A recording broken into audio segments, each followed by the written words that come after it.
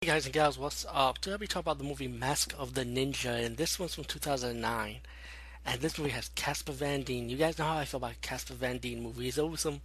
Casper Van Dien always have fun movies to watch, man. I'm not disappointed in any of his work that he does. That's like non-Starship Trooper, actually, believe it or not.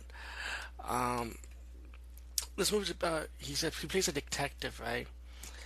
And he gets this call from this rich Asian girl, and then you find out her father's dead, and then the ninjas are going after her as she runs away because she don't feel safe no more. The detective will have to try and find her, and then suddenly the the person that's the family advisor, um, he end up going end up helping him out to help her find her, and later on the clues leads to why the ninjas are going after this girl for, because she holds a secret. All in all, I did like this movie. It had action. It's a cool Casper Van Dien movie.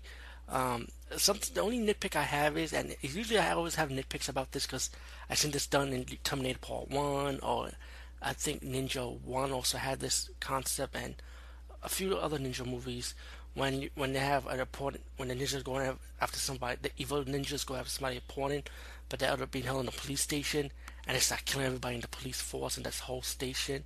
I would say that's crazy, you know what I'm saying? I'm like, damn, really? With all the guns, even with the ninjas have bulletproof vests, still shoot them in the head, damn it. But Mask of the Ninja is still an enjoyable movie. I really enjoyed it, so check it out.